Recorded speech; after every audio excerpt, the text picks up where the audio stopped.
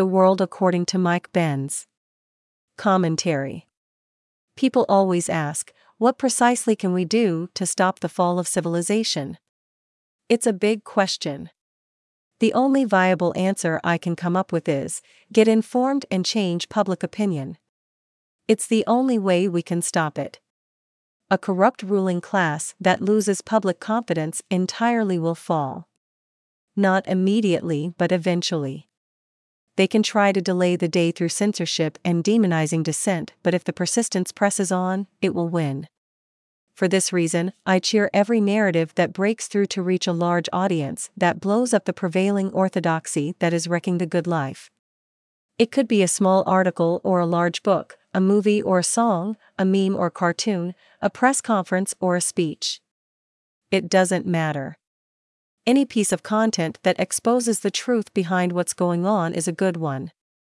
That's how we are going to win this. In that context, I'm deeply grateful for the voice of Mike Benz in recent days. He is the director of the Foundation for Freedom Online. He possesses encyclopedic knowledge of the role of intelligence agencies operating today in a way that takes away your freedom, not only through internet censorship but also in manipulating election outcomes and skewing institutions toward ruling class priorities and away from the just aspirations of regular people for freedom, rights, and normalcy. He was interviewed already last year by Jan Jekielek in particular about the role of COVID lockdowns in consolidating corporativist control of societies around the world. That interview blasted open what many of us had studied and intuited but hadn't entirely put together. It also got the attention of Tucker Carlson, who also interviewed him. As we know, Carlson has easily the most reach of any media platform in the English language today. This video has reached some 35 million views, which is gigantic by any standard. Actually, in passing, it is rather hilarious that National Review has decided to cast Tucker Carlson out of the conservative movement like they used to do in the old days. The old days are gone and Carlson has about 1000x the reach of NRO. Some people just can't deal with new realities of media decentralization. In any case, the Carlson/Benz interview is fantastic. The content on the Epic interview was better, but the Carlson interview is what gained Ben's mass attention, and then enabled him to make another series of walk and talk lectures on the role of the intelligence community in crafting and distorting our lives. For millions of people, this is their introduction to this way of thinking. Most people, and I include my old self here, are woefully naive about just how involved the intelligence community is in U.S. foreign and domestic policy, media control, and corporate life, especially as it affects digital communications. For decades, this kind of analysis was only available in small outposts of radical publications on the left and right, and was dismissed as conspiracy theory by all mainstream culture. That's a problem because it gave the plotters a free hand to go about their business without serious notice. The problem has been building for decades, but Benz explains how the victory of Donald Trump in 2016 kicked the insider rackets into overdrive.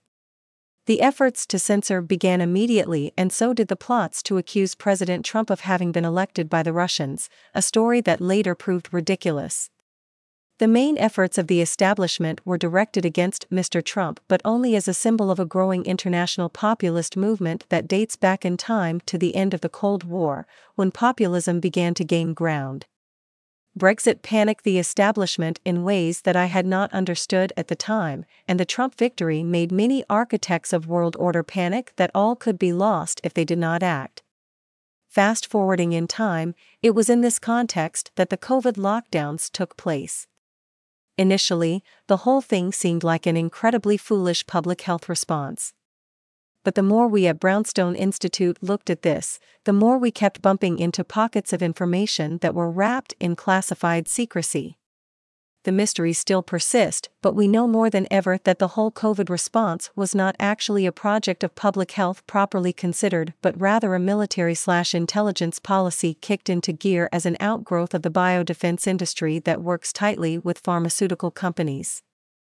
This is why, for example, the Food and Drug Administration did not really need to approve the mRNA potions pushed out by drug companies.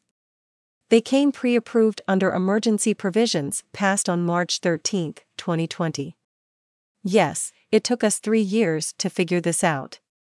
But so too for many aspects of lockdowns.